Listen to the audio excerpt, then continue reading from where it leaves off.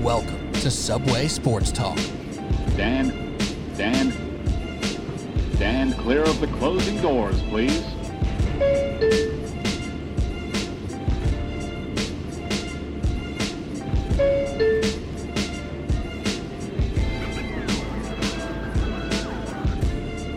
All right, here we go, Subway Sports Talk. My name is Peter Kennedy, and I am your host. Thank you so much, as always, for joining us on Apple Podcasts app, Spotify, wherever you listen to podcasts. Thank you for taking some time out of your day to spend some time with us. Listen to what we have to say. Back for the first time in a few weeks, all for good reason, as I was telling you. I didn't tell you why. I'll tell you in a second. But first and foremost, Patty Boyle. PPR is back. What's up, Pat? What up, baby? How we doing, Pete? Doing wonderful. We're back. We're talking on a Monday night, just how we started off the football season. Now we're in the thick of it. Also, in the thick of life over there. A special congratulations. Rocco Del Piero, you've been a little bit busy for great reasons. Another baby for you. Beautiful daughter to your family. Congrats, buddy. Wow, Pete. What a gentleman. Thank you, man. Yesterday, my daughter, born into this world, Emmeline Rose Del Piore, 6 pounds, 7 ounces. It's just a special day, almost as special as watching Greg Williams blitz 8 like it was Madden 2020. So excited to be back. It's been a long month. That being said, listen to the podcast week after week, and just incredible content these two men keep putting out. Gosh. Rising stars in this game. Stars already. 5-star recruits. You call it what it is. Alan Hahn's going national. Let's just see what these two are doing. Peter and Pat. If Barstool don't grab you for your picks, we're going straight to the top. I'm proud to be part of the process. Thank you, guys. Ready to rock and roll like Bon Jovi. Oh, my gosh. Wonderful words from you. As I was trying to give you some love, you just showered it back to us. But appreciate that, man. You've been supporting us. Now you're riding along with us. What's your famous thing? You're either on the train or you're on the tracks. And you know it. You're on the train, babe. We're all on this train. We're at the Subway Sports Talk. Wow, how about that? Bring it all full circle. It's a subway. It's a train. I actually have a question. You guys being, obviously, me and Rock are from New York. Pat's from North Jersey. He's basically New York adjacent. We'll give him that. When you're in Manhattan, you're in the city, right? You get on the subway. Do you say, is it acceptable to just say, oh, I'm going on the train. Oh, I'm on the train. I'll call you back. If you said it to somebody, would you assume that they would know you mean the subway? Wow. Yeah, I think I say train to begin with. So. Mm-hmm. But is that because we're from New York City? Like every train is the subway, you know what I mean? Like obviously we have the Staten Island train. That's a different situation, but like no one outside of Staten Island thinks about the Staten Island train or knows it exists. So I don't know. Pat, what about you? You're the Jersey guy here, technically. If I said, yo, I'm on the train, I'll call you in 10. Would you assume I'm on the subway? What do you think? I probably wouldn't ask. I mean, I just know you're on a train. and you're either on the train or you're on the tracks. You're going to get from point A to point B. And as our old coach Gluss would say, you get back to point C. That's good. Point A to point B and back to point C. There you go. Now we're on to point D to talk about the defense of the New York Giants. The segues are hot now on Subway Sports Talk, baby. But no, we do have a ton to talk about. Circling back to pat ourselves on the back and pat on the back here. Rocco alluded to it. Pat, we were hot this week with the picks, brother. Oh my gosh. We were 9-1 combined. I have been pretty bad so far this year, and I turned around from going 2-3, 2-3, 1-4, 2-3 to a 5-0 week. You have been incredibly consistent. I think it's 3-2, 2-3, 4-1, 4-1, and another 4-1, if I'm not mistaken. So the picks are hot, Pat. How did it feel watching your picks hit on Sunday? Oh, great, man. Again, it's all the hours in the quote-unquote war room paying off, man. All the time spent looking at RotoWire, watching highlights, not, keeping your ear to the ground, not getting caught up in the media hype and the media storylines that they create, and just trusting your eyes, trusting what you've seen, watching Red Zone for 7 hours every Sunday. I mean, we watch the games for a reason. Obviously, we love to watch, but also, from a financial standpoint, that's where it pays off. You see the trends. You get to see what a team can be from week to week, and you try not to buy into what a team did last week, but their collective, body of work. So yeah, it's just been paying off. It's been pretty good. And just going back to before, I also want to issue, obviously, congratulations to Rocco on the baby girl. His opening statement, I erect. I'm erect. It got me oh my God. absolutely fired up. I'm jacked up. I'm ready to go. And Pete, as we'll touch on very soon, as a part of those picks, I'm also jacked up because woof, baby, the Cleveland Browns finally made everybody eat some crow. I don't know how you guys like it when you got to eat it served hot or cold, but everybody except for you and me, Pete, was calling the Cleveland Browns frauds. Look at them now. Hey, well, maybe I did a hedge mentally because I was making fun of Baker Mayfield to you, just kind of like, shooting the crap back and forth about how he hasn't been that impressive. He comes out and throws 4 touchdowns in the first half. So he obviously shoved it in to my face a little bit because there was also the regression in the second half. There's something to talk about. Well, congratulations to the Browns, man. Their formula right now is cooking, and it's working, and they're going to be in the playoffs, and that's damn exciting for Browns fans. I wouldn't recommend congratulating someone about their baby and then making a joke about the moment. Yeah, if you missed what he said, just don't go back 30 seconds. It's better off you didn't hear it. After the announcement of the baby, him hyping us up. Yes. No, of course. That. Exactly. That was the reason for the blood flow. Of course, the blood flow. There you go. That's amazing stuff. And yeah, man, the picks, it feels good for me. I knew I was due. I didn't know I was that due. 5-0. I was crazy. I was actually a little busy. I'm in the middle of a move right now, so I had to pick up a piece of furniture. So I'm listening on the radio. I'm checking my phone for the 1 o'clocks. I'm like, oh my God, I might be 3-0 in these 1 o'clocks. This might be very nice. And then all of a sudden the day went on, 5-0, bada bing. We love to see it.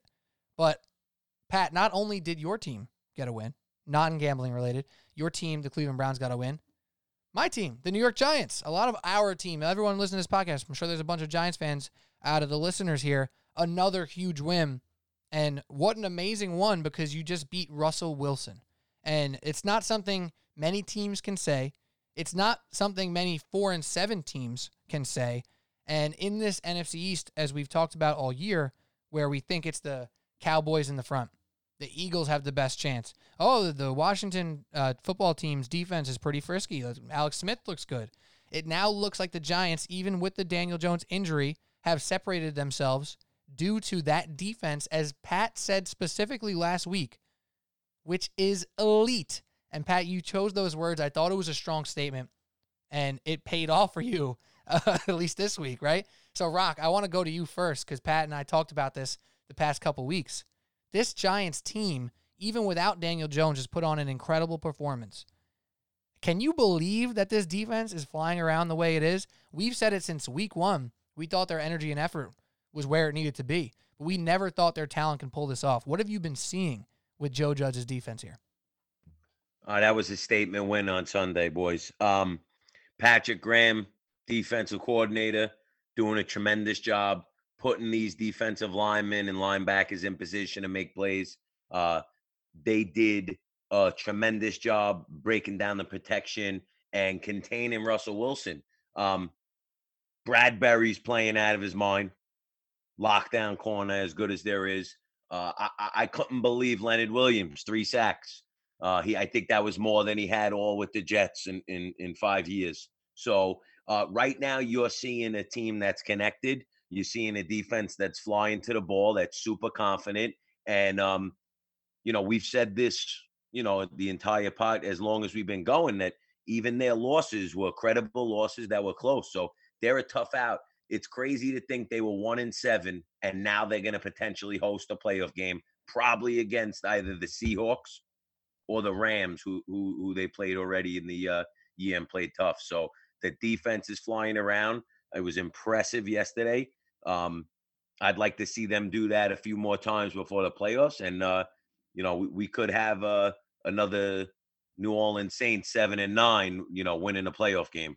Why not? And it's funny that you mentioned that thing about the close games that they've played, right? Because we were on this podcast week 1, week 2, week 3, week 4, and just going on and on saying, oh my gosh, the Giants could be 3-1. They could be 4-1. There was a couple moments, like if the offense made a couple extra plays, if the defense got one more stop, this team could have been a team we looked at as a big surprise earlier. And now we're seeing it and we're saying, oh my God, they're 5-7. They're on fire. They've won what? I think, is it 4 in a row now? Right? 4 in a row. So you look back at those games, the Rams, the Steelers, the Bears, and you're like, oh my gosh, this team actually could have been 7-5 right now. They could have been 8-4 right now. And it's crazy to think that, but here we are, and it goes to show that defense wasn't messing around this entire time. They were ready to play from week 1 of the season, and that's shocking to me. Now, Pat, you went out on the limb, I said at least, to call them elite, and they show up and back it up against one of the league's best quarterbacks in Russell Wilson. Why did you take such a strong stance? Was there one thing specific you saw in this defense, or was it just the units of the D-line linebackers and DBs just all being in excuse me, in conjunction? Well, really, the secondary has been their best part of their defense, I think, basically since the beginning of the season. Rock, again, man, haven't been on a pod in a month, and you come right on and you don't miss a beat with the analysis, with the breakdown. So excellent job on your part. I mean, Rock said it basically perfectly. Bradbury's been the best corner, if not a top 3 corner in the entire NFL this year. Again, I just want to address everybody saying, did you see that stiff arm from Metcalf against Bradbury? He sunned him. Yeah, the stiff arm in which he got tackled on the play and nearly got stripped. So I just want to put to rest all that, because right away, Bradbury became a meme. Yeah, sure he did. He made the tackle and nearly stripped the ball in the process. But he's been tremendous. Jabril has gotten better and better and better every week. And again, the other corner is Isaac Yiadom, and the trade they played there. They're a liability at their other cornerback position. And the fact that they still have been able to limit the passing game is a testament to the rest of the members of that secondary. And Logan Ryan, who has been a tremendous leader. The linebacking core has been amazing. And Kyler Fackrell goes down. And what happens? Nico Lalos, a guy who nobody knows as of 2 weeks ago, comes up with a pick 2 weeks ago, gets a fumble recovery on Sunday. Blake Martinez has been a Pro Bowler this year. And like Rock said, Leonard Williams, my goodness, what a season that kid is having. He is making us remember why he was such a huge prospect. He's got 7.5 sacks on the season now. And again, Rocco said it perfectly. The way that Patrick Graham, who has done an incredible job this year under Joe Judge, it starts with the top with Joe Judge, but Patrick Graham has gotten this defense to hit their peak at the right time here. And Rock said it best, the way that he aligned his defensive linemen and the linebackers, and Darren Orlovsky did a nice breakdown of it. I mean, they had guys at times, one guy down in the 3-point stance, 2 guys down at the 3-point stance, and everybody else kind of just standing up, floating. You didn't know who was dropping back. You didn't know who was playing coverage. You didn't know who was rushing. And Wilson had no clue when you see 2 guys drop, and then all of a sudden it was Blake Martinez, or it was another linebacker. I forget who had the one big sack. I'm blanking on his name. That's bad. Backup linebacker. All of a sudden, he drops back, and then he darts forward, and Wilson doesn't even see him coming, and he gets eaten alive. So just the fact that they were able to do that all game long. Tay Crowder, by the way. Tay Crowder, excuse me, yes. So it was nearly – and he was what? He was the last guy taken in the draft, wasn't he? Now you're asking a lot. I just looked up the I believe Tay Crowder was the very last person selected in the draft. 7th round, 255th pick. Yes, pretty sure that's the very last pick. What's that called, Mr. Irrelevant? Yes. So the fact that this kid is making plays now, again, it's everybody. Tay Crowder. Good call, Pat. Yeah, it was nearly a flawless performance from the defensive side of the football for the Giants. Absolutely. And again, that's why, and we've been seeing it better and better and better every week. I can't remember the last time they gave up more than 30 points. It might have only been one time this year against Dallas, but they are hitting their stride at the best time possible. That Dallas game where, it was close, it was back and forth, and Andy Dalton came in and obviously got the last touchdown. They got 37. They did give up 36 to the Niners. That was the one game early where the Niners were still pretty healthy and rolling after MetLife Turf took them out of the season, because apparently the MetLife Turf ruined the 49ers season and all. But yeah, it was the 36 to the Niners. That was a blowout. Close 37-34 loss to the Cowboys. And then it's been a lot of 17, 17, 20, 22, 25, 23, 27, 19, 17. That's the point totals given up by the Giants over the course of this season. And pretty much they hold I said a couple of those wrong before. They gave up 17 to the Eagles. They scored 27. I read them backwards. I've read a bunch of those backwards. Sheesh. Well, some of those point totals were basically enough to beat them. AKA, they scored 19 against the Bengals. They gave up 17. They scored 17, gave up 12 against the Seahawks. I read those backwards. My bad. Whatever. It is kind of crazy to look at because you look at those totals, you're like, all right, the offense isn't really winning games, but there was a clear turning point in the season where the offense stopped losing them games, where that was looking like a real big issue. Obviously, we've talked almost ad nauseum about the turnover issues with Daniel Jones. Will he figure it out? Will he truly be the franchise quarterback the Giants hope he will be? And there's been debate between Pat and I, and then Rock and I, and Pat and Mule, and everybody who's been on this podcast throughout this season. Well, even though Daniel Jones was out this week, we learned again that protecting the ball, not making the big mistake, might be all this team needs to win games and stay in a game. Now, that being said, Rocco, going back 2-3 weeks now before Daniel Jones got hurt, did you see anything different with Daniel Jones that you liked about him not turning it over? Or was it simply a fact of him being a little more calm, maybe a little bit luckier, and just getting it done? Is there something new about this guy that just happened in the past couple of weeks?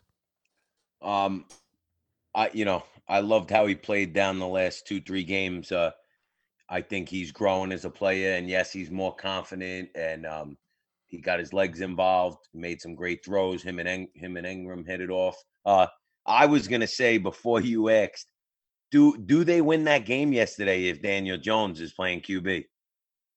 Do they not run the ball as much as they did, and they really established the ground game? Great job firing Marco Colombo. But but my thing is, Colt McCoy, veteran, experienced, knew what he had to do, limit the turnover. Like they want to play that game. Yeah, it's not the, right. It's not like the game. Colt McCoy only threw it 22 times. Is Daniel Jones leaving that game with 22 pass attempts? That's probably a little bit low for him. They would have won the game with Jones because Seattle's secondary and their defense in the air has been atrocious this year. So I think you would have been able to exploit them in the air. But that's not to take away from the job Colt McCoy did.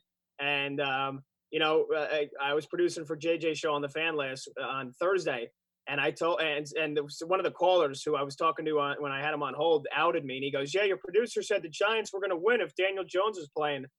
And, everyone's like, oh, you're nuts. I was like, oh, you watch. It might not win with Colt McCoy. They'll probably keep it close. And sure enough, they won. So how about it? But either way, it was again, overall, just an incredible performance from a team that has now won 4 in a row. Now, that being said, I just want to float this out there because Giants Twitter is going nuts. Too nuts. I was going to get there. Glad you Everybody's like, oh, this is 2007. Like, come on, let's take it easy here. You still had a lot more talent on the team in 2007. The offense was better. So let's put it in check, because if the Giants go out and lose to Arizona, after such a huge step up, then it's like, oh, geez, now we're 5-8. Now Washington might be in first place in the NFC East, and you might be fighting for your lives again. So you got to stay humble. You got to stay grounded. Great performance. But now, like the Giants coaching staff, I'm sure that they're preaching, got to look forward to Sunday. I'm actually glad you just went there because it awoken something in me. And it's something about New York. The Giants have now been good for 4 weeks.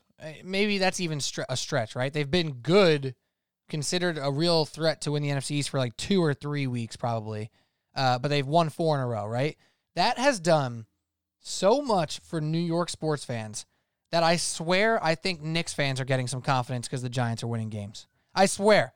Tell me if you have heard it from one of your friends or on Twitter. Have you seen any of your friends or followers or whatever now start hyping on the Knicks? I saw people tweeting, yo, the Knicks can fight for a playoff spot. They're going to be just like the Giants. Like, no, that's not how this works. The Giants haven't even won anything yet. They're still 2 games under 500. The Knicks are not good. They're not ready to win. Like, God forbid they can have like a nice season where they're like a 10th seed and we feel good about them one time before they all of a sudden are fighting for a 7th seed. I mean, I don't know. The confidence that New York got just from the Giants' 4-game win streak to me is outrageous.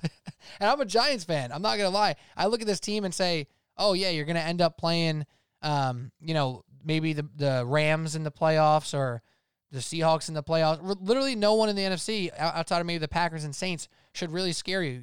Maybe you get the Buccaneers, the Vikings, the Cardinals. They're all beatable teams. they're all beatable teams. So, yes, I'm thrilled the Giants have a good chance now to be in the playoffs. They still have a lot of work to do. And, yes, when they get there, they can win some games. Maybe one, maybe two. I don't know. But to now get this crazy boost of confidence and recall 2007 is a bit much for me right now. Yeah, and exactly, because, Pete, think back 1 year. Who was in an identical position? Who was in the identical position as the New York Giants are right now? What, 5-7 leading a division? Not leading a division, but 5-7 after starting 1-7, and the entire fan base thinking you're going to make a playoff run. Oh, don't do it to me. Was it the Jets? Yeah. The New York Jets started 1-7 last year before they ran off wins against the Giants, Washington, the 34-3 win over the Raiders. So it was only 3 wins in a row. My apologies. They got to, I think it was, so they were, 1-7. You get to 4-7, and everybody in the world's going, Cincinnati? Nah, come on. That's a win. Then maybe we beat Miami, and then we're 6-7 and going up against the Ravens. And what they do? They shot the bed. They lost to Cincinnati, and that was that. So again, Giants fans, let's rein it in, because you got to go out. You can't get blown out by Arizona on Sunday. Absolutely, and it doesn't really get easier, but it doesn't really get harder either throughout the rest of the season here. So I'll read off the schedule. Rock, why don't you call out a game for me? One that you think is their best chance to win out of the next 3, and one will be the toughest matchup. So they got the Cardinals at home, Browns at home, and then at Baltimore. Out of those 3, because the Cowboys is the last game of the season, that'll be the last one. That one should be winnable, right? So we'll go with the first 3. What's the most winnable game, or the most important game to win, if you will, out of Cardinals, Browns, and Ravens? I'm going to say Cardinals, obviously, being an NFC team. You beat them, and something happens with the Vikings. You might now, if you didn't win the division, you may still be in the wild card, where that's went with 6-6. You know, that now the Cardinals are 6-7. You're 6-7. The Vikings are 6-6 in the picture now. So you like that, but I think I think the toughest game obviously is the Browns, and we'll touch on that. I know for our boy Patty, but and I'll go down a rabbit hole with them. I love their offense right now. I love their ground game. I like their coaching staff. So toughest game for them, Browns. Most important game for them in division. Kyler Murray and the Cardinals, who keep disappointing. Pat, what about you? What do you think? What games are you looking at there? No, yeah, he's right. You got to focus on Sunday. I mean, this is a Cardinals team that is kind of teetering on an all-out, downward spiral here. Especially with the way they've lost some games lately. The way they lost that game last week to New England, giving up 21 points in the fourth quarter against the Rams. They are on the brink of an all-out collapse after we thought they were going to be a lock for the playoffs after they upset Seattle on Sunday Night Football a month back. Now they're 6-6.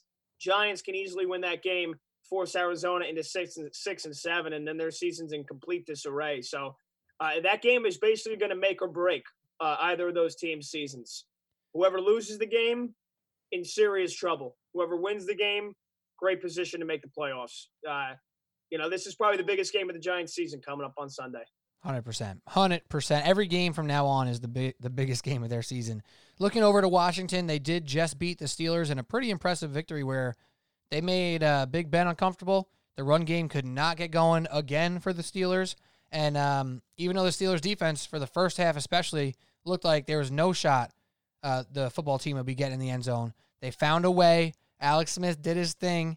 Even without Antonio Gibson, who went out, the Steelers are getting a little banged up on defense now. They're back up to Devin Bush. Spillane got banged up tonight. So that was a nice win for the football team, no matter how you skin the cat. Even though the Steelers, maybe we think they're a little bit fraudulent. Maybe we think they were just due for a loss. Doesn't matter. The football team now has 3 wins in a row, and their upcoming schedule is Niners, Seahawks, Panthers, Eagles. So probably a touch easier on the back end there. You get the Panthers and the Eagles, but still no walk in the park for them. Any thoughts on Washington in comparison to the Giants or just in general before we move on?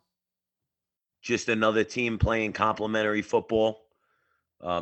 They're running the ball. They're not turning it over. And, defensively, starting with that defensive line, extremely strong. They go 4 dudes deep, Sweat, Allen, our guy Chase Young, and even Ryan Kerrigan. Their 4 games are tough. They're 4 NFC opponents. So, you want to win 4 in a row and 9-7, then we're talking they might be in the playoffs. But I think the Giants have a easier route to hosting a home playoff game against an NFC West team that could arguably beat a second place team. Right. So that's how sick it is. And what's crazy too, just to go on the standings for a second, like a week or two ago, even 2 days ago, right before this Sunday, probably, right? We wouldn't have ever considered an NFC East team to make it as a wild card. But you look at it how it's like playing out now. You got the Giants and the football team both at 5-7. And yeah, it's tough because, you have the Rams and the Seahawks, the Saints and the Bucks. But now with that extra playoff spot, you got the Vikings, Cardinals, and Niners who are playing currently as we're recording at 6-6 or 5-6. The Niners can be 5-7. Then you got the Bears, Lions, and football team and Giants all at 5-7.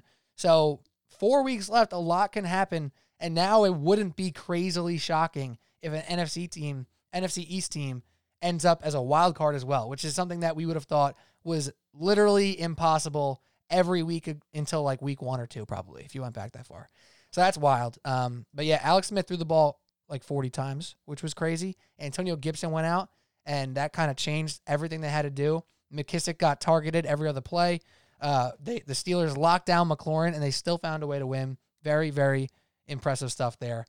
So we'll definitely be talking NFC East. Who knew we would have been talking this much NFC East in a serious manner? After like week 2 or 3, didn't we have a conversation like, okay, we'll do like a 5 minutes on the NFC East and the Jets every week just to like, meet the quota. And now we're talking 25 minutes on the Giants because they're that interesting, and they're possibly going to be hosting a playoff game. Insane. That's the NFL, though. Let's take a moment, though, on Subway Sports Talk here, Pete, Pat, and Rock, PPR podcast, if you will, to talk about the losers of this weekend, not being the Steelers, but being the Seahawks. An offense with Russell Wilson scoring 12 points. Seems impossible, Pat. You were kind of on this. I know it was your only loss on the picks pod this week, but you knew the Giants would keep it close, which is why you teased the Seahawks down. You thought they'd win. How'd you even fathom? How'd you take in the fact that the Seahawks could not put the ball in the end zone on Sunday? And do you think this is becoming a serious problem? Yeah, absolutely, man. And, it was more so the first couple weeks I was going to die on the hill that I stood on with Aaron Rodgers being my pick for the MVP in the first couple of weeks when everybody was. Myself included. Everybody, and with good reason, but let's be honest, you guys, you're on your knees for Russell Wilson. And again, he was playing incredible football, but I said, just give it time. I said, just give it time, because you see when that offensive line has to constantly almost guess as to what side Russ is going to flush the pocket and kind of adjust their blocks, it breaks down. And we saw it culminate in an absolute disaster when defensive coordinators like Patrick Graham and the Giants figure out a nearly flawless game plan to beat him with the way I was talking about before, the way they align the linebackers and the defensive linemen, kind of those sneak pass rushes. The offensive line, if they can't see it coming in time, it's over. And even Russell Wilson's not athletic enough to move. You couple that with the fact that he had his entirely worst game of the season. Bad interception, fumbling snaps. He threw a pick. He lost a fumble. And just overall just did not look like Russell Wilson. And he really, in my opinion, hasn't over the last 4 or 5 games. We look at his last 5 games. He has thrown 5 picks. He has taken a combined 21 sacks. And again, the Seattle offense is just absolutely sputtering right now. But with how much talent they have, it still is very, very confusing as to how they can't get anything going. And a lot of it comes down to the run game. They've been kind of going with a 3-back trio at times this year. Carson hasn't been able to stay healthy. At times, DJ Dallas has been the number 1 running back. So they need to get that run game healthy. I think a lot of Seattle fans right now miss Marshawn Lynch. They miss beast mode, man, because when you had him, that was the perfect complement to Russ in this offense. And right now they're missing a run game, and it is severely hurting them, especially when you have teams that can devise a game plan to stop Russ. So very, very concerning for me. If Seattle can't find a run game, they're not going to win the Super Bowl. They're not going to even get out of the NFC. Yeah, I mean, it's tough. And Chris Carson plays probably a bigger role than we would have ever guessed, right? Because early on, when that team was really, really cooking, he was healthy and having a year. He was looking good. He's helping in the pass game. He made a nice touchdown catch, actually, against the Giants. The only touchdown they scored, right? Is it that? Yeah, that's the only one they scored, right? Yeah.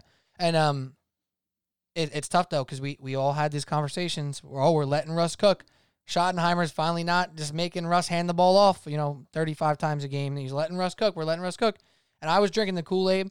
I was like, all right, MVP Russ. The narrative is there. The stats are there through 5 weeks. Thankfully, DraftKings and FanDuel and all these sports books, they let you cash out from time to time. I was actually able to cash out on my preseason Russell Wilson MVP bet. It was plus 800. I cashed out for like plus 250. So, I took it because I knew that the Mahomes, Rodgers stats were just climbing and climbing as his were settling and settling. So it makes a lot of sense. And then also this defense, which has been in question the entire season, put in a decent performance, but against a backup quarterback. So you start to think about them as a whole. Their defense has been terrible. Their offense has cooled off. And we're talking about Pete Carroll and Russell Wilson, two guys we trust for consistency and always being there when it matters. Now it's looking like they're both very inconsistent as far as the defense and Russell Wilson there. So it's tough. And we look at this NFC West. We talked about them every week for the first 5 weeks of this podcast during the football season. And we said this division's awesome. They might have 4 teams in their division better than the NFC East, which still might be true, probably, even though the Giants beat the Seahawks. But we ranked the teams earlier on, and we said, all right, it's the Seahawks, and then who?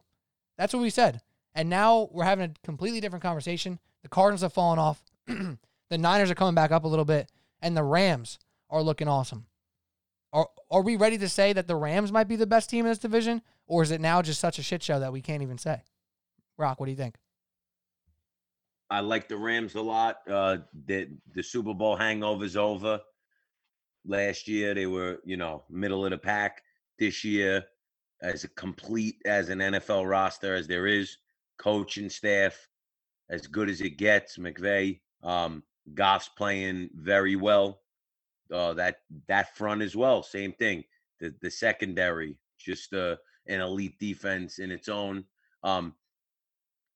They're playing with a lot of good synergy on the team, which the Seahawks didn't have yesterday. And I think that's how it goes. Their defense plays even better when Russ is cooking because it's an energy, it's a vibe. Russ is their leader. He brings the momentum. He makes a big play. Metcalf makes a big play, and then they roll with it. That wasn't able to happen yesterday. The Rams, I think, every week they go into the game and you have to play their game, which is going to be, they're going to pound you in the run game and they're going to, play right in your face with some good corners and they're going to rush you hard, with Donald and they're pretty interesting because I could see them playing in the Super Bowl in Tampa. You know what? I'm with you. I think that defense is that good, and we've seen what the offense can do when they have the run game. Me and Pat talked about the most frustrating teams in the league last week, and the Rams were one of the leaders in that category because of the up and down play of Jared Goff and the offense and the defense being, so freaking good, but it just not mattering in certain matchups when Goff got pressure in his face. Now this week, Cam Akers got 21 carries, and we talked about last week them when they had Todd Gurley, they knew what was happening. Their offensive line was still younger, a little bit better probably, and they ran the crap out of the ball and put Goff in advantageous situations. If they can find a way to have enough, space, enough comfort in a play calling setup for a game, in a game script to hand the ball off 25 plus times for the total of the game, that means they're in pretty damn good shape. And that's even though Goff threw 47 times in this past game. That was because of some different circumstances. Is Cam Akers their guy, Pat? I know Henderson's been their guy at points. He had a nice long run and scored a touchdown. Akers got 21 carries. Can you see him helping steady this offense and really helping out Goff in the long run? Again, to be honest, I'm not an expert on the Rams running back trio. That's fair. It's been Brown, it's been Akers, it's been Henderson. No, because ultimately I wanted to use this to make my point. I think it's less about who's carrying the ball for LA, and more so is their offensive line healthy? Because once they get Andrew Whitworth back at the left tackle position, they've got a top 5 offense in the entire NFL. And you can see even now without Whitworth, who is their best lineman. He's one of the best linemen in the league. They're still able to move the ball, running the ball 31 times for 119 yards. This week, it was the beneficiary was Akers, who got 21 of those 31 carries. Sometimes we've seen it's been Henderson. Sometimes it's been Brown. And I think, again, to answer your question, Pete, it's not maybe more so who's the guy for the Rams running back, or is the offensive line performing well on that day? And most of the times they are. And if they have Whitworth, whoever it is on that day, just keep feeding them the ball. Because, again, we've seen it be Henderson. It was Akers on Sunday, the 21 carries for 72 yards. He was explosive. He looked explosive. So that's the thing for me. You have to establish the run game no matter who it is. Whoever has the hot hand has to keep getting it. And this filters right back into what I was talking about with Seattle, because I just want to quickly touch on something again. I said Seattle needs to have a run game. They did run the ball pretty effectively against the Giants. They had 22 carries as a team for 111 yards. You're averaging 5 carries a game. They should have ran the ball 31, 32, 33 times. Wilson should have thrown the ball 10 times less, because that would have kept the Giants on their toes. Rams took advantage of it. If the Seattle Seahawks executed the game plan as well as the Rams did, they probably would have won the game. And the Rams did it in a tremendous fashion. And again, I'm not completely sold on the Rams, but they're a team that, in my opinion, they're right up there with the Saints as the 2 best in the NFC. But then maybe, as we're sure we'll get into it, you got Green Bay. So again, the NFC is completely up in the air. And we are going to get into it because we're going to, excuse me, I got a little something jammed up back there. But no, we're going to get into the playoff picture and talking about the NFC's best, the AFC's best in a second now. But it's interesting because now the Rams go and play the Patriots. They're home. The Patriots are one of these weird teams now this year where, oh my God, don't worry. The Patriots, Belichick, Cam Newton's looking good. That was like week 2, week 3, right? Then Cam gets COVID. All of a sudden, he looks terrible now. He can't throw. He's throwing for less than 100 yards in games, but it doesn't matter. They dropped 45 on the Chargers' heads. Didn't let them score a point. Would you be shocked if the Patriots beat the Rams next week? Because I wouldn't. If that defense just comes out prepared, ready to shut down Goff and the Rams like we saw in that Super Bowl, even though Flores was probably the mastermind as we learned, I'm not shocked, right? Like that's how crazy this year is right now. We just had 2 4-7 teams from the NFC East beat the Seahawks and the Steelers. Now the Rams are a team we called frustrating for a reason last week, Pat. They put out this great performance against the Cardinals, who we'll talk about in a second. Now they got to go play the Patriots and show up. And then I'm looking the last 2 weeks of the season, the Rams got the Seahawks and the Cardinals. And there's going to be jockeying for seeding, perhaps a bye if the Saints fall off a little bit maybe. So a lot to happen with this NFC playoff picture. Rock, give me a word or two on the Cardinals. I know you were loving watching them early, but they've seemed to fall apart a little bit lately, and Kyler Murray does not exactly look right. So what's your take right now on the Cardinals and their outlook? Yeah, I was off on that one, huh? A lot of people were, man. We were like, yo, they're a Super Bowl contender. Don't get it twisted. Now look. Yeah, it's that's why they say the NFL, not for long. Yeah, Kyler struggled. I think it started with that Patriots game that like Pat was talking about with what the Giants did to the Seahawks, and you're seeing this as a trend around the NFL and college football, these simulated pressures where make it look like, it's a full house blitz and they're only sending 4 and they're playing coverage with 7 and they're robbing different zones with different guys. And, there's that saying that the Patriots make you play left-handed. So I think Kyler Murray was exposed and they struggled. And he hasn't been able, he got Hopkins that one little touchdown yesterday, but it hasn't been what it was in the beginning. So I think teams are making it a statement. We're going to, let's take him out. Let's try and eliminate him and see what they could do. That being said, they get into the playoffs and they could beat everybody. but will they get into the playoffs? That's right. the question. Right. And the Patriots, man, they're an interesting one to talk about here because, man, you look at their schedule. They've won 4 or 5. Doesn't feel like it because they had, the monsoon game against the Ravens where they won. They beat the Jets 30-27. They looked terrible. They looked terrible playing against the Jets 5 weeks ago now. They lost a close one to the Bills. They lost a close one to Seattle in week 2. And now they beat the Cardinals and they smoked the Chargers. They're a team now where it's like, oh my God, are the Patriots really going to be in the playoffs again? Because it looks possible, man. And that's honestly blowing my mind a little bit. That's one of the tougher ones to really wrap your head around because they're seemingly lacking talent everywhere. And somehow, some way, the Patriot way, they're in the mix of it again. And they're going to be mentioned as we talk about the playoff standings moving on to the AFC. And let's, we talked a lot of NFC already today. Let's start off with the AFC here. The way the seeding breaks out now, we have the Steelers and the Chiefs still in lockstep, tied at 11-1 now. The Chiefs technically already clinched with their division.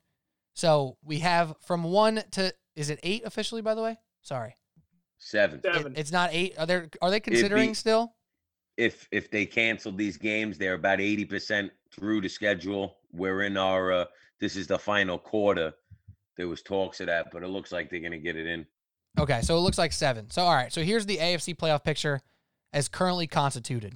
And then we're going to talk about, first, who we think's the best, who we think's the best of that middle pack, 3 through 7, and then who, on the outside looking in, has enough to make a push and then make some noise.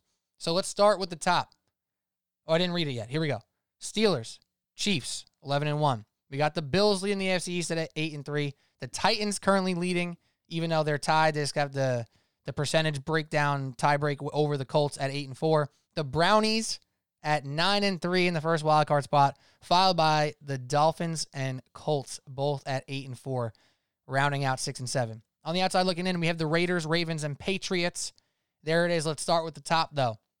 Is there a question here, or can we both, or all three of us, just say the Chiefs are number 1, not only in the AFC, but in the league? The Super Bowl will go through the Chiefs. Is it that simple? Because it seems like it might be that simple, even though they've had some weird games. They have. But, ultimately, Pete, Kansas City seems to be playing they seem over the last couple of years, they play their best football in December and January. And, they certainly don't have an easy schedule to finish. They're going to have to play Mule's Dolphins on Sunday in Miami. That'll be a hell of a game. They got to play at New Orleans. You could see the return of Drew Brees in that game. Then they're at home against Atlanta and against LA, 2 teams that are really kind of bottoming it out here as we hit the later stages of the season. If they're fighting for number 1 seed, we always talk about the classic Week 17. Do you rest your starters? Do you try to go for the number 1 seed if you're there for it? I think with the way that Pittsburgh has kind of, and again, even at 11-0, I was thinking this, they were starting to fall off the tracks a little bit.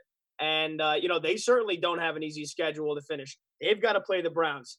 They've got to play pulling up the schedule. They've got to play the Bills on next week. They've got to play the Browns. They've got to play the Colts. 3 games they could all lose. So I do think Kansas City is the best team. I do think they finish as the number 1 seed. The road to the Super Bowl in the AFC is going to go through Kansas City again, in my opinion. They've earned it. And they haven't been entirely convincing in all their wins, even especially on Sunday night against Denver. They have won a lot of games this year within 7 points. But again, Andy Reid turns it up in December and January. I expect this team to have the number 1 seed. I expect them to be playing in the final weekend in January in the AFC title game. Yep. That's what it is. I think that's just the answer, right? Even though they've looked a little iffy on some games, like we just mentioned, they're the best team. And I had this really unscientific take with basketball to make a quick cross-sport comparison here. I always said about the Milwaukee Bucks, it irked me that they blew everyone out in the regular season. It was like they either blew everyone out, they lost some close ones. I'm sure they won their share of close ones, right? But their point differential was outrageous because they were crushing everyone by 15, 20. They didn't play a lot of close games. They didn't get punched in the mouth very often. And then both seasons, the past 2 seasons in the playoffs, the game changes, they get punched in the mouth, and they did not react properly. They did not flip the script and punch them back. And with the Chiefs now, last year, Mahomes was a little banged up and whatever, But when Mahomes was right, they're running through people. 2 years ago, his MVP, or was that 2 years ago, he was going crazy, running through everybody, right? This year, there's a lot of the games where they have to figure it out. Everything's not going well. They need to do whatever the hell it takes to get the win. And they're proving that they can. Whether they're down 14 in the fourth quarter, whether they're only scored one touchdown going into the fourth quarter, it doesn't matter because Patrick Mahomes can blow up at any moment. And that defense, especially if they create some turnovers, can be very good. I think there's no question here, Rock. Is there a question on who's the best team in the AFC?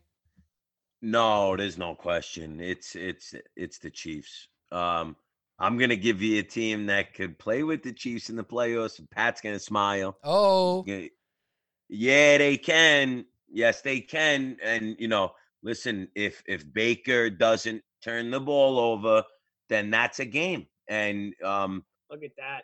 It is. I'm sorry. I know the game, and I know that time, and it's going to be in Kansas City. They're going to run the ball. They're going to play defense. They could get after Pat Mahomes.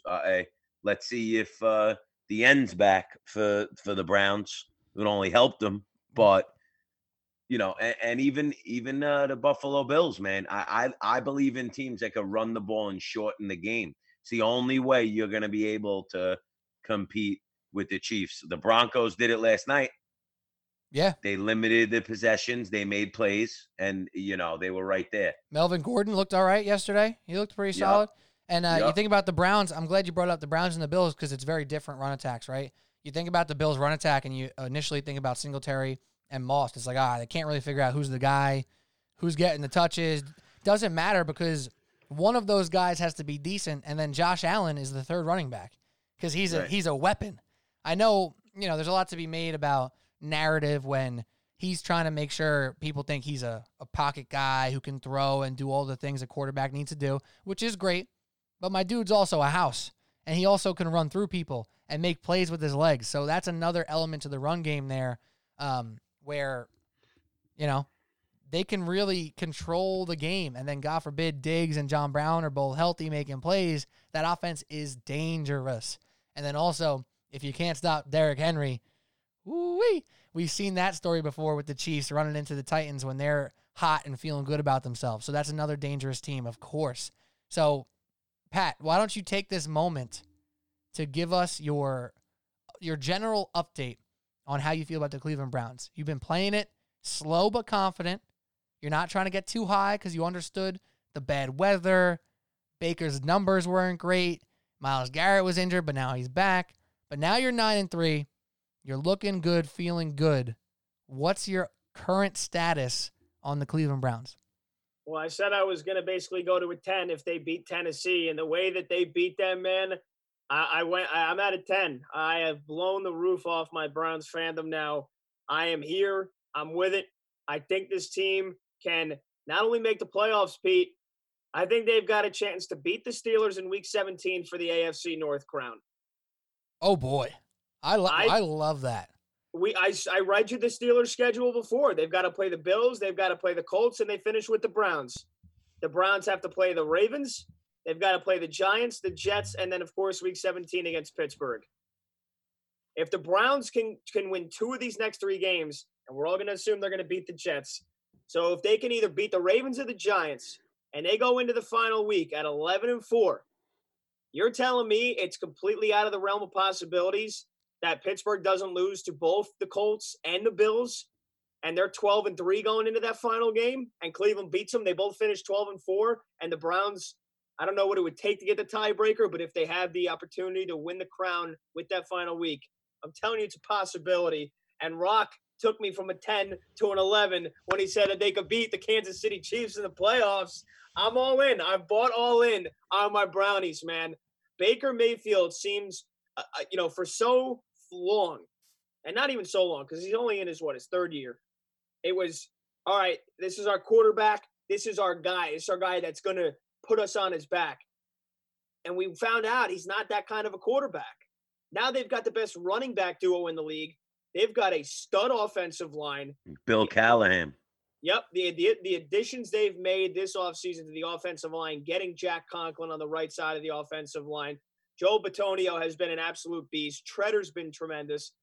tremendous shredder. So, and Chubb and Hunt are absolute monsters, dude. And they've got the best run game in the league. And Baker has shown us that he just has to play well. You know, you want to throw your quotes on it. He just has to be a manager. He just has to be a quarterback, you know, a game manager, a system quarterback.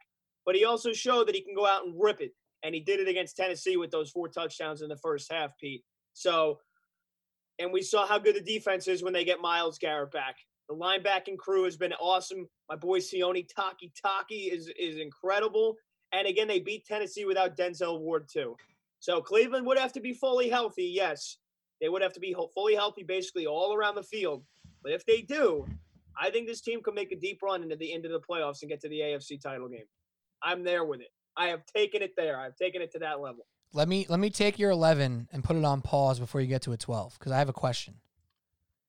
How nervous did you get in the second half when the Titans basically they scored, or I guess coming in from the end of the first half to the second half, they scored what? 20, was it 20? It was 35? It was 38-7. And then all of a sudden, Red Zone was going off the chain with the witching hour, bro. Those 1 o'clock endings, unbelievable. And then all of a sudden, Red Zone flips back, and they're like, well, and Scott Hansen's like, oh, hold on here a second. Tennessee's going for an onside kick. I'm like, I spun my head so quick, I almost snapped my neck. I was like, what? And luckily, Cleveland recovered. We didn't even have to worry. But if Tennessee recovers that onside kick, man, all of a sudden, my blood pressure would have went through the roof. But until that, I wasn't nervous because, again, Red Zone wasn't even really following it until Tennessee scored that touchdown. You know, I kind of put the game on the back burners when it was, 41 to 20 or whatever the hell the score was. So, yeah, I mean, obviously I got nervous right at the end. But, again, they have played a complete football game plenty of weeks this season. And the 3 losses this year to the Ravens in week 1, when everybody thought the Ravens were one of the best teams, to the Steelers, or 11-1, and in that crap weather game to the Raiders. The only bad loss of the year. Other than that, they've gone out and proved it, Pete. It hasn't been convincing, but we just talked about it. The Chiefs haven't blown everybody out either. So they've gotten themselves to 9-3, and the sky is the limit for this team, in my opinion. You play to win the game, and that's just what they've done. That's just what they've done. And just to reiterate the point you made a few weeks back now, but it's such a good point because when I sit here and try to be critical of the Browns, which I will do because I like to, you gotta poke the other side, you gotta poke the bear, you gotta, make sure you're grounding out all the thoughts. You don't want to be too, worked up or too ingrained in one thing, right? So if I come out and say, oh, the Browns' point differential, even though they're 9-3, is still in the negative, and Baker Mayfield, 8-4 in the first half. Where'd he go in the second half? All you can pick out all these things, but you said it so eloquently and so simply the other day. They're doing something this year that they haven't been able to do in a long, long time. Find a way to win, and it's that simple. It doesn't matter how it looks because now they have something building, and even if this year doesn't lead to a AFC title game, which would be amazing, but you're not gonna write it up. You're not gonna chalk it up. It would be great. But even if it doesn't lead to that, this season's already a great success and a step in the right direction. So, yeah, there it is. A couple more teams I want to touch on real quick in regards to the AFC, and then we'll move on to the NFC. We got real hyped up on the Dolphins for a second. It's come down to earth just a touch. Their defense is still really good. They just beat the Bengals with a bad quarterback. Who cares, right? Do we really feel like this team has the juice to make a splash? Or are they just going to be a nice story and we're on to them next year and we won't be fooled when they're a competitive organization again next year? Rock, what do you think? Oh, man, Uncle Muley is going to be real upset with me. Give it to him. I see the Patriots passing them up. Yeah. Pats are going to beat them in Miami. Bill's going to stun Tua, right? Because he does that like he did to Herbert, like he does to all rookies, made Donald see ghosts. I know it was his second year. He was still like he was a rookie, but he so I see that as a loss. And now you're talking you're only one game, they got a pretty tough schedule. They play who do they play? Why am I drawing a blank here? Who did Miami's got to play the Chiefs this Sunday. Yeah, you just said it. So that we're probably looking at a loss there. So I see the Patriots overtaking them. If they do get in, I think they're out first game. I think it's a great year for them. They found their quarterback of the future. They've got draft capital. They've got some really good players. The head coach is awesome. He was ready to fight for his team. Yeah, which for real. That wins him Brooklyn. over. You know Coach Dell was running out at the 50 to fight the mound after you scored the touchdown. You know how it goes. Let's go. So that's important. I just think 2 is a year away. They're probably a few players away, but yeah. So that's a good take right there, Rock. That's a great take. I love it. And you actually just I wanted to fight the guy. That too. That as well. But I was gonna ask Pat next. Out of the teams from 8 to 10, who did he like the best to sneak in and make some noise maybe? And you actually just segued my question and made that answer yourself already. But now I'll give Pat Boyle a chance. From the Raiders, Ravens, and Patriots realm, which is 8, 9, and 10, of those teams, is there one you like to kind of sneak up, get back into the picture, and make some noise? Yeah, before I answer that, Pete, I just kind of want to pile on. I want to piggyback on Rock. I want to pile on Muley a little bit because would you be surprised? Answer me this. Would you guys be stunned if the Dolphins lose 4 games in a row and they finish 8-8 and miss the playoffs? Yes. They got to play the Chiefs. They got to play the Patriots. They finished the year. They finished the year in Buffalo on the road. Loss. And would you be stunned if they choke it away the day after Christmas, Saturday night, in Las Vegas against the Raiders? Yeah, they might. That was the game, and the Raiders are playing for the playoffs too. That's going to come down. That's going to come down to that game for Miami. But Miami won't rush 8. Yeah, Miami won't rush 8. You're right. And I just want to touch on Tua because, again, I've been on the Justin Herbert hill, and I was served a bit of humble pie this week when and all around they looked absolutely god awful against New England. Well, other than that, he's still been the best quarterback of the rookie bunch, and that's not to say that I don't believe Tua is a future star. I think he has all the tools to be, but Muley was getting all the texts in the first half. Oh, you gonna bench Tua again? When are you gonna bench Tua? And he was able to lead him through adversity. He was able to lead them through adversity against Cincinnati Bengals. Mm-hmm. Can he lead them through adversity against Kansas City Chiefs? Can he lead them through adversity against the New England Patriots, against the Buffalo Bills in a playoff game? I don't think so. I would like to be proved wrong on that. I don't think I will. So I think the Miami Dolphins have the potential to finish 9-7. And like I said, I think they have the very, very potential to finish 8-8. And in their steeds, sneaking up behind them, I feel like we might. It sounds like we scripted a couple of our answers tonight, but Rock, I'm right there with you, man. Bill Belichick in New England. Oh my gosh, it's crazy. You can never count them out. You can never count out New England. And we counted them out in week 6, and look where we're at now. They're 6-6. They've won 4 of 5, and their schedule, while not easy, they've got the Jets in week 17. That is a gimme win. I won't hear anything otherwise. That is a gimme win for them, and that tide can turn if they can beat Miami. There's 2 wins right there for New England. They're going to have to beat either the Bills or the Rams on Thursday night. But if they win 3 of those games, New England's in the playoffs at 9-7. How about that? A lot of disgruntled Jet fans are, the Patriots are gonna give that game to the Jets. Yeah, come on. I said there's 2 reasons why that they won't. Number 1, they'll be playing to go to the playoffs. And number 2, Bill Belichick would love to see the Jets go 0-16. That's like a scarlet letter. You went 0-16. Yeah. So why would he give that game? You're just that miserable of a Jet fan. And also, Belichick is so crazily a competitor. He's not giving up any game ever. Even when Cam Newton was out with COVID, they competed. They compete, whether it's the most beautiful football you've ever seen or the ugliest football you've ever seen. Their defense is prepared. Their offense, even if without weapons or without a quarterback, they compete. They do their best, and they find a way to be in games or win games more often than not. Absolutely insane that we're all sitting here saying the Patriots might be in the playoffs, whereas a couple weeks ago we're like, yeah, they're done. Move on. Is Cam Newton come back? Probably not. And here we are. Maybe a playoff team. Damian Harris, by the way. If you're looking at the Patriots, that dude, I love watching that guy run the ball. It's been very, very fun. Yeah, and look who's all healthy. Everybody's healthy for New England now. Myers, Bird, N'Keal Harry, Gunnar Olszewski is healthy now. Ran back a punt. Straight from the ice. The entire running back core is almost healthy. Harris, White, and Michelle. And you've got Stephon Gilmore leading the secondary with the McCourty bros. They are legit, man. They might not be as legit as the Kansas City Chiefs, but they're all healthy now. And we know it's not how you start in the NFL. And a lot of times, like in the bedroom, it's how you finish. Oh, man. My God. And if the other can finish as well. So remember December. That's right. Oh, my God. Yeah, absolutely. And I'm not the first one to make this comparison at all. But the Spurs to the Patriots, it just makes such great sense, right?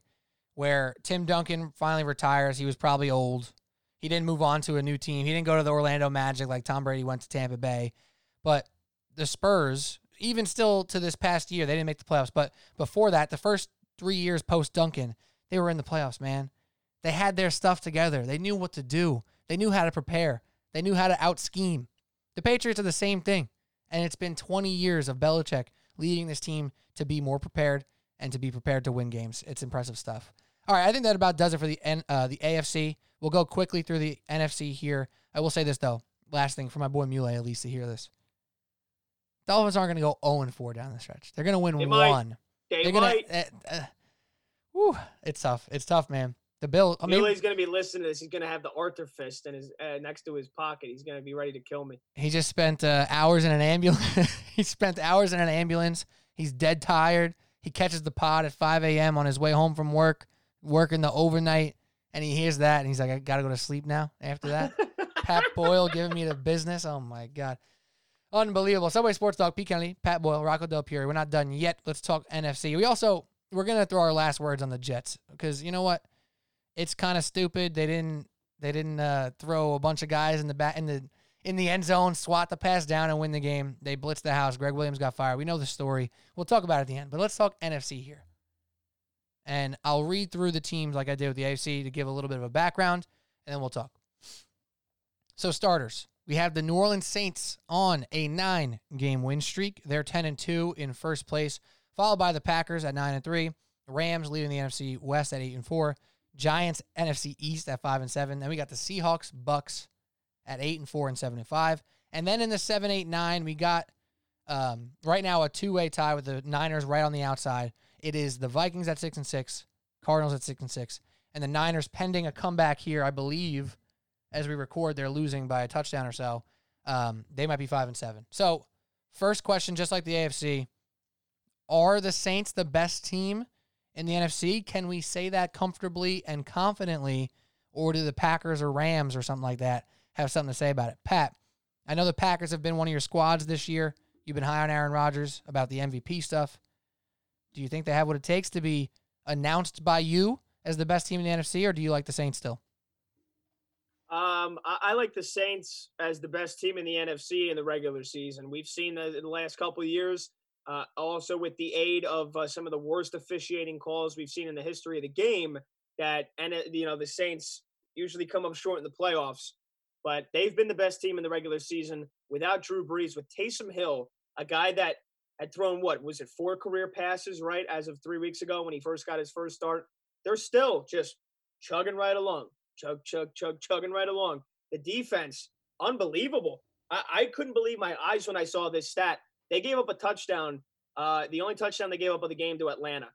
Prior to giving up that touchdown in the third quarter, they had gone 42 straight drives without allowing a touchdown. Wow. Unbelievable number. Wow. I literally couldn't believe my eyes when I saw it. That is how good their defense is. And we really don't hear about it enough. We hear about Breeze. We hear about Kamara. We hear about Michael Thomas and how he's punching teammates. They've dealt with a lot of adversity this year already, and they've come out basically almost beautifully on the other side of it. They're 10-2. They're ready to get Breeze back in another week or so. They're ready to make a playoff push. We've seen, though, in January, they have fallen flat, and that is why they haven't been the best team in the NFC this season, in the regular season. But if Green Bay can find a way to get to the NFC title game and host at Lambeau, at frigid Lambeau, not many other teams better in that kind of condition. If they've got to play New Orleans in the Dome, I don't know how much I like their chances. If New Orleans can get picked off and Green Bay's hosting the NFC title game at Lambeau, I still like the Packers to come out of the NFC and go to the Super Bowl. I think we see Packers-Chiefs. I love it. I think that's prediction. That'll be great fun. And the Packers are another team where it's like there's these weird pockets. If you think back, use every ounce of your brain. Think back on the individual weeks of this season. There are 2 weeks in this year where we're like, Packers can't play a physical team. They stink. Like the Packers ain't got it. Like, they got crushed by the Bucks. They get beat by the Vikings. They get beat by the Colts. Teams that have a little bit of physicality to them. You know, they did beat the 49ers, which was big for them, even though they were falling apart because obviously the Niners, the history back to last year's playoffs. But then they went in and crushed the Bears. They put up 30 on the Eagles, which defense is actually pretty good, surprisingly. So the Packers might be a team where you say, okay, Saints, this whole thing's been real nice. It's been real cool that you're running the ball with Taysom Hill. He's passing a little bit. And Kamara, he doesn't even have to try hard all game. He keep him healthy for later because we're winning every game so big. But if the Packers offense puts up points in your defense and smacks your defense in the face the way few teams can, it'll be difficult to see the Saints, really put together a big-time comeback. You cannot let the Packers get out ahead.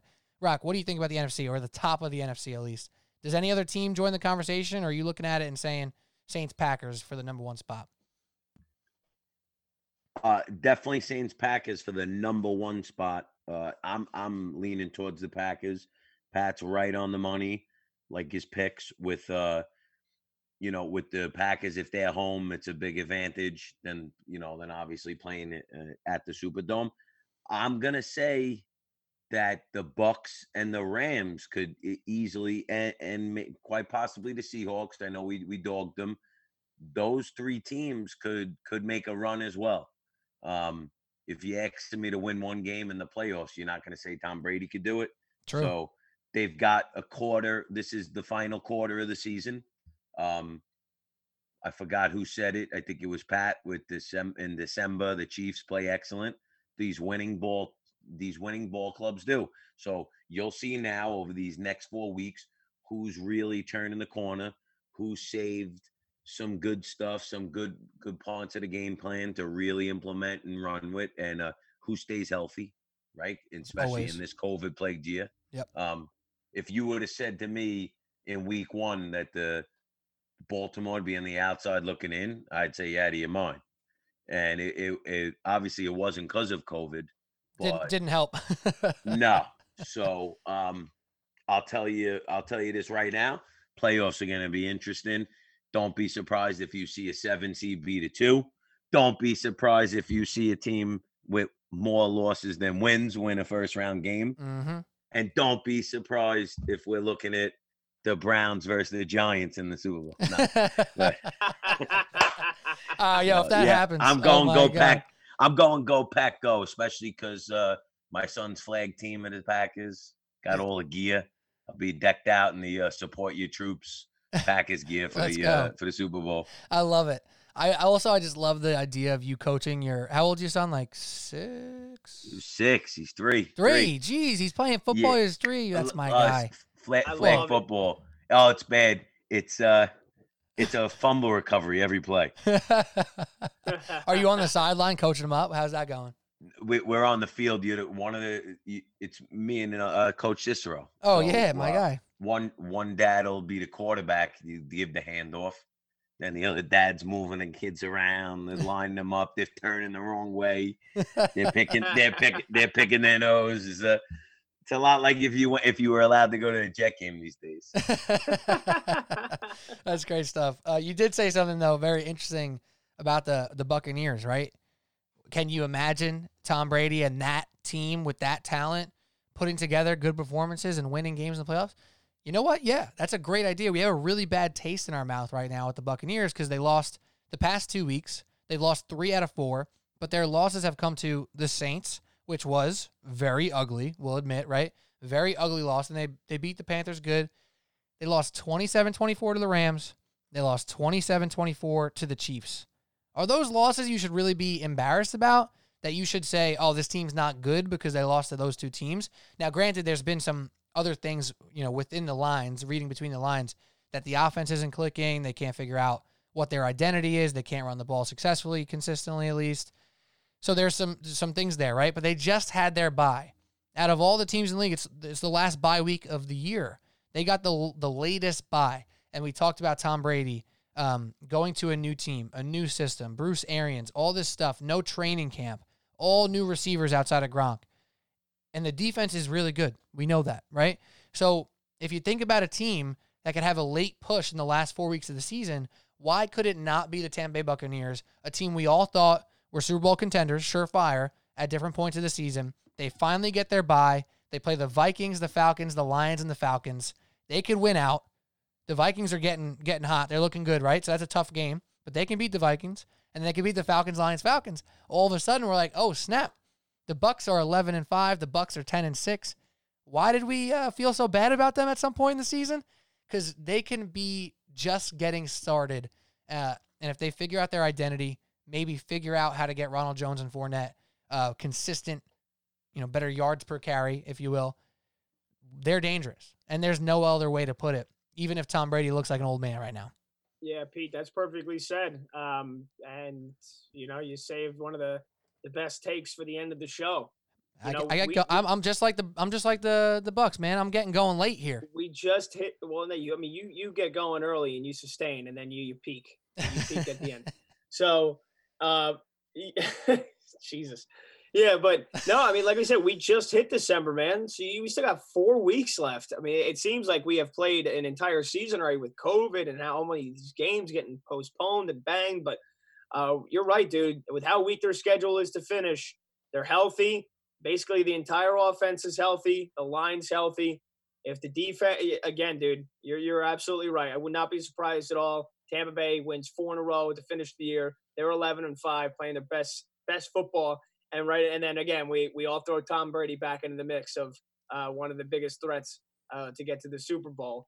But as with everything else, man, we will see. We will see every time the calendar flips to Sunday. Absolutely. And just as you were saying that, I did a little quick Google search here. I just Googled it out of curiosity.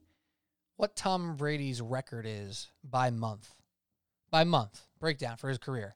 And wouldn't you know that a little website called BucsWire, obviously we know where they're leaning, but it's a USA Today website, the Bucs USA Today website. They have an article out from June about Brady's record by month. And for December in his career, 63-16. 63-16 in his career for December. So we're talking about it. We didn't even know the stat. We just know from remembering this dude. Granted, his record for all months are pretty solid. I was going to say, well, how does that compare to like November and October? November's 50-17, so a little bit worse. Okay, yeah, that's a good difference. They have one. It's one of those articles you got to click next slide. No, that's fine. That's fine enough right there. That's a difference of 13 wins. Yeah, and then October he's 60-14, and then September, which is pretty close, but then September where it loads these damn slide articles, man. I'll tell you, 41. 41-16 in September. So December pretty much his best month. Yep. And there you go. That's all she wrote. They're gonna come out firing this week. That's what I'm saying. Off the bye at Bruce Arians' house. Tom's drinking an avocado smoothie. Bruce Arians got a little glass on the rocks at Crown Royale. Oh, he's such a Crown Royale guy, 100%. Yeah, they're talking about how they're gonna get Antonio Brown involved, who kind of ruined them for a little bit. They'll be on the Pat and P Picks podcast this week for sure. Oh, dude, what is this chemistry rock all show long? I was literally about to say I'm ready to do the Picks pod right now on Monday. I don't give a damn if we're doing it 6 days early. Give me Tampa Bay. Rock's convincing me on every point he's making tonight. It's unbelievable. Hey, you know what? He got, what would you say, Rock? You got suspended. I had my bye week. You had your bye weeks. You got suspended, conduct detrimental to the podcast, and now you're back with a vengeance, ready to rip some takes, baby. That's what happens when you go on IR.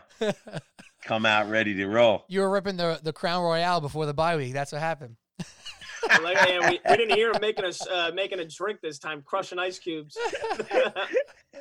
That's good stuff. Now that we're all riled up, let's finish up there. So we did AFC playoffs. We finished up NFC playoffs. We didn't mention the Rams in the NFC or the Seahawks even, or the Giants for that matter, in the NFC playoff conversation. We talked about them earlier in the pod. We didn't need to repeat ourselves. But let's finish off here. And Rock, just give me the thoughts that are going through your head when I ask you to think about the Jets game yesterday. I know there's got to be at least a couple different thoughts that come to your head. So when I say, yo, Rock, what'd you think of that game yesterday? Sheesh. What are you telling me? It was a day filled of emotions. Brought my daughter into the world, holding her in my arms. She's drinking a milk, and I'm rooting for the Jets, but I'm rooting for them to lose. And as sad as it is, because I see the light at the tunnel that they could potentially get Trevor Lawrence. Then I'm checking to see the Jaguars, and they keep toying with your emotions. Mm-hmm. They're in it. These last 4 weeks. The 4th and 3. I'm like, they didn't get it. Oh, penalty. All right, replayed it down. They didn't get it. I'm like, oh my God. And then we give them the ball back. And then I'm like, oh, there's enough time here. I'm like, but come on, you're going to play the sticks defense. You're going to play the defend the goal line. Like, it's over. And then he rolls out an 8-man pressure, which, it would have been a 7-man if the tight end or the running back released, because it was obviously man-to-man. So it was at least a 6-man pressure. But since both those guys stayed into block, they inserted into the rush. And you've got Henry Ruggs, who was drafted 11 against Lamar Jackson, not the quarterback, the undrafted rookie free agent, who got burnt. So I was relieved they lost, as sick as it is to say. And I'm, it's embarrassing as a fan that I'm rooting for losing. But, that was a game, we need this first pick.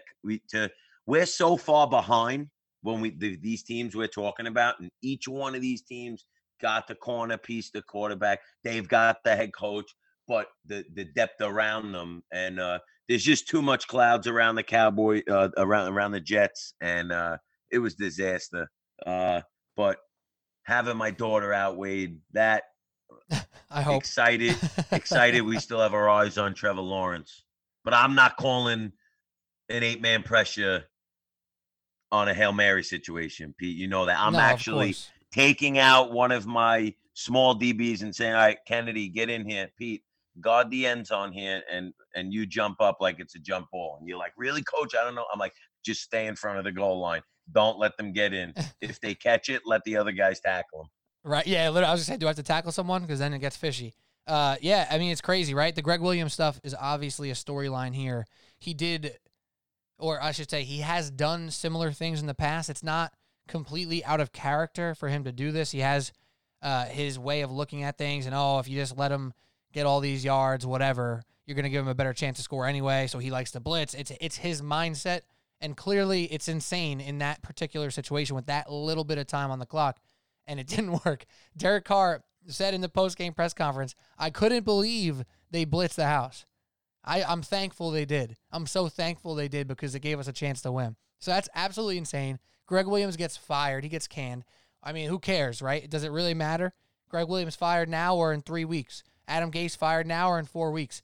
I'm not a Jets fan, so I can say this for you, Rock. You're not crazy for wanting them to lose, because if they lose out, you get a life-changing quarterback, a franchise-changing quarterback. So don't feel bad about your fandom. You're actually a better fan. You root for them to win while you watch. You say, oh, that was a good play by Sam Darnold. I like that. Denzel Mims makes a nice catch. You get excited. But if they end up with the L, that's great. That's good. That's very good. Pat, do you have any words on this Jets debacle situation? I mean, who better than from a diehard, a true Jets fan like Rock? So, I mean, he basically hit it on the head. The one thing I want to say is I feel like as a Jets fan, it would have been better to have that in the moment celebration of like, oh my God, we won. And then like 10 minutes later, like, oh my God, we won. And this way in that cloud over your head the entire season where you're now praying for Jacksonville to win another game. I feel like then you wouldn't have that. You'd rather have the way it ended where you're like, oh my God, we might actually win. Like, you're like, you're going to win. And like, you're in the moment, the adrenaline, you're not like, like Trevor Lawrence in the back of your mind, but you're like, we're going to win a game. Like, holy crap. And especially because Rocco said at the time, you're looking at the Minnesota-Jacksonville game, you're like, Jacksonville might win. It might not matter. And then, like, they give up the Hail Mary, and you're just absolutely destroyed. And then 30 minutes later, you're like, you know what? It's for the best. 30 minutes, 30 seconds. Best. Greg Williams, the sacrificial while lamb. The ball's in the air. Exactly, while the ball's in the air. Sacrificial lamb, Greg Williams. His blood will be remembered, painted on the walls when Trevor Lawrence can grace that locker room at Florham Park next year. He was, thank you for your service, Greg. Thank you for the Madden Engage 8 blitz. What the hell are you doing? God forbid he was smart enough to put Brashad Perriman or Denzel Mims on the goal line to go up and try to swat the ball down. God forbid we put some of our big receivers in there. So, yeah, I mean, Rock hit it perfectly. But yeah, and that's your former defensive coordinator, former interim coach, Greg Williams. Yeah, and he did a great job last year with Cleveland. Last year, you know what? The Jets' defense wasn't even that bad last year. They won 7 games, right, or 6 games? And they were, they were 8th. They were ranked top. They were a top 10 defense. Crazy. They went 7-9. He seems like a guy. He wears people out, though, right? It seems like he's so intense. Out. He's so into his thing that you get tired of it, and the players showed it in that press conference. Like he's got an ego, and if you're winning, and he's a guy like if he's the defensive coordinator at Tampa Bay, he might fit in perfectly because you got 2 alphas with him and Arians, and I'm sure Arians at the end of the day is and I'm the head coach. This is my team, and if Tampa Bay is playing well, and Greg Williams is doing a good job, like Todd Bowles has done for the most part this year, everything's probably all fine and dandy, and you probably love him. Right, like we loved him. Like I loved him in Cleveland. On Hard Knocks, him, Todd Haley, and Hugh Jackson, man, that was entertainment. Yep, but you get him on the worst team maybe in the history of the entire sport. No offense, Rock. None taken, he said. And you get him with I don't want to be too mean. You get him with a beta head coach like Adam Gase. He's going to rub him the wrong way. They're going to bat heads, and if he's doing things that ultimately hurt you on a big stage, you're going to hate him. And Jets fans, you might hate him for what he did, but again, I promise you, if you have Trevor Lawrence next year, you will ultimately think back and say, thank you, sacrificial lamb, Greg Williams. You helped us get Trevor Lawrence. Let me say this. We should have known the Jets were in trouble when Adam Gase's press conference. And now I'm not talking the bug eyes and the tacos, whatever the memes that were flying around. Right. I'm talking he never established an identity that day. Like, we're going to do this. We're going to be this. And that's just how this team's been in this organization. And they hit fire, at the end of the year, 6-2 last year in a weak schedule. And, you kind of said, like, oh, they're going to be, I read the tea leaves. I was like, oh, we're going to be good this year. And then we got hit by a buzzsaw by the Bills. And it's got worse and worse. And the MVP of the team is Mekhi Becton, who struggled yesterday, but we're so far behind. It'd be beautiful to get the head coach right. I could do a whole podcast on that, who I want, and let's get Trevor. But it was fun. It was fun while it lasted with Greg Williams. There you go. That's it. Yeah, I mean, it comes down to it. You want T-Law. You want Trevor Lawrence in the green and white, and that's just what it is. Maybe Mike Glennon wants that job in Jacksonville, so he's trying to get another bag secured. He's trying to win some games in Jacksonville. Maybe he wants Trevor Lawrence in the Jets too. Yeah, that's it. Subway Sports Talk. Pete, Pat, Rock, PPR. That's what it was. I guess we'll do a quick last words. If you have anything else, I have something else. That's because I just intro what we'll do the rest of the week. But any last words for you guys? I feel like that was kind of our collective last words. What do you got, Rock? Anything? Just want to once again say it's an honor and a pleasure to rock with you two guys. Great takes every week. You built for this, and it's exciting. Looking forward to the next few weeks and then the playoffs. Pat, anything? No, man, I'm on cloud 9. My brownies, baby. I'm on cloud 9. Those are my last words. Yes, and thanks, Rock. Kind words. We rock with you. We're all on the train. None of us on the tracks. If you're not listening, you're on the tracks. Stay on the tracks if you're not listening. But great stuff. As always, my last words go out to the NBA Outsiders, who will be back this week. We'll get Duff, we'll get Kyle, we'll get Frank.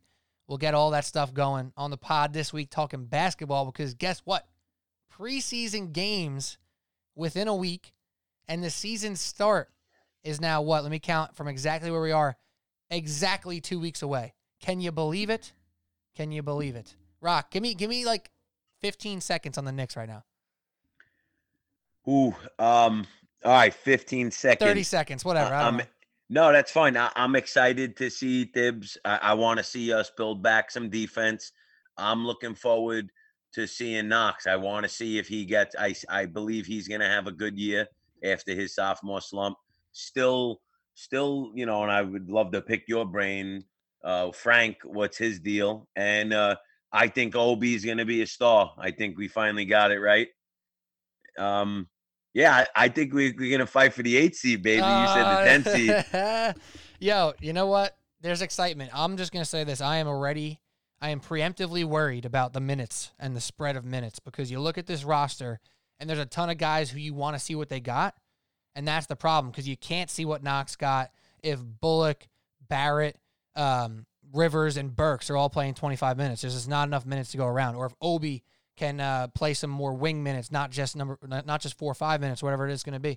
So I'm already worried about the minute spread. It's a tough job for Thibs because you have to see what like 15 different dudes have in their bag before you start making decisions. Who's getting shipped, who's getting re-signed, who's getting cut. All these things are going to be tough. But I am excited as all hell to watch Obi throw down a dunk in the Garden, even if there's no fans, as well as some other pieces on this Knicks team, including Frank Ntilikina. That's my guy, Rock. You know, I'm just going to be sad. I'll say this now. I said it before.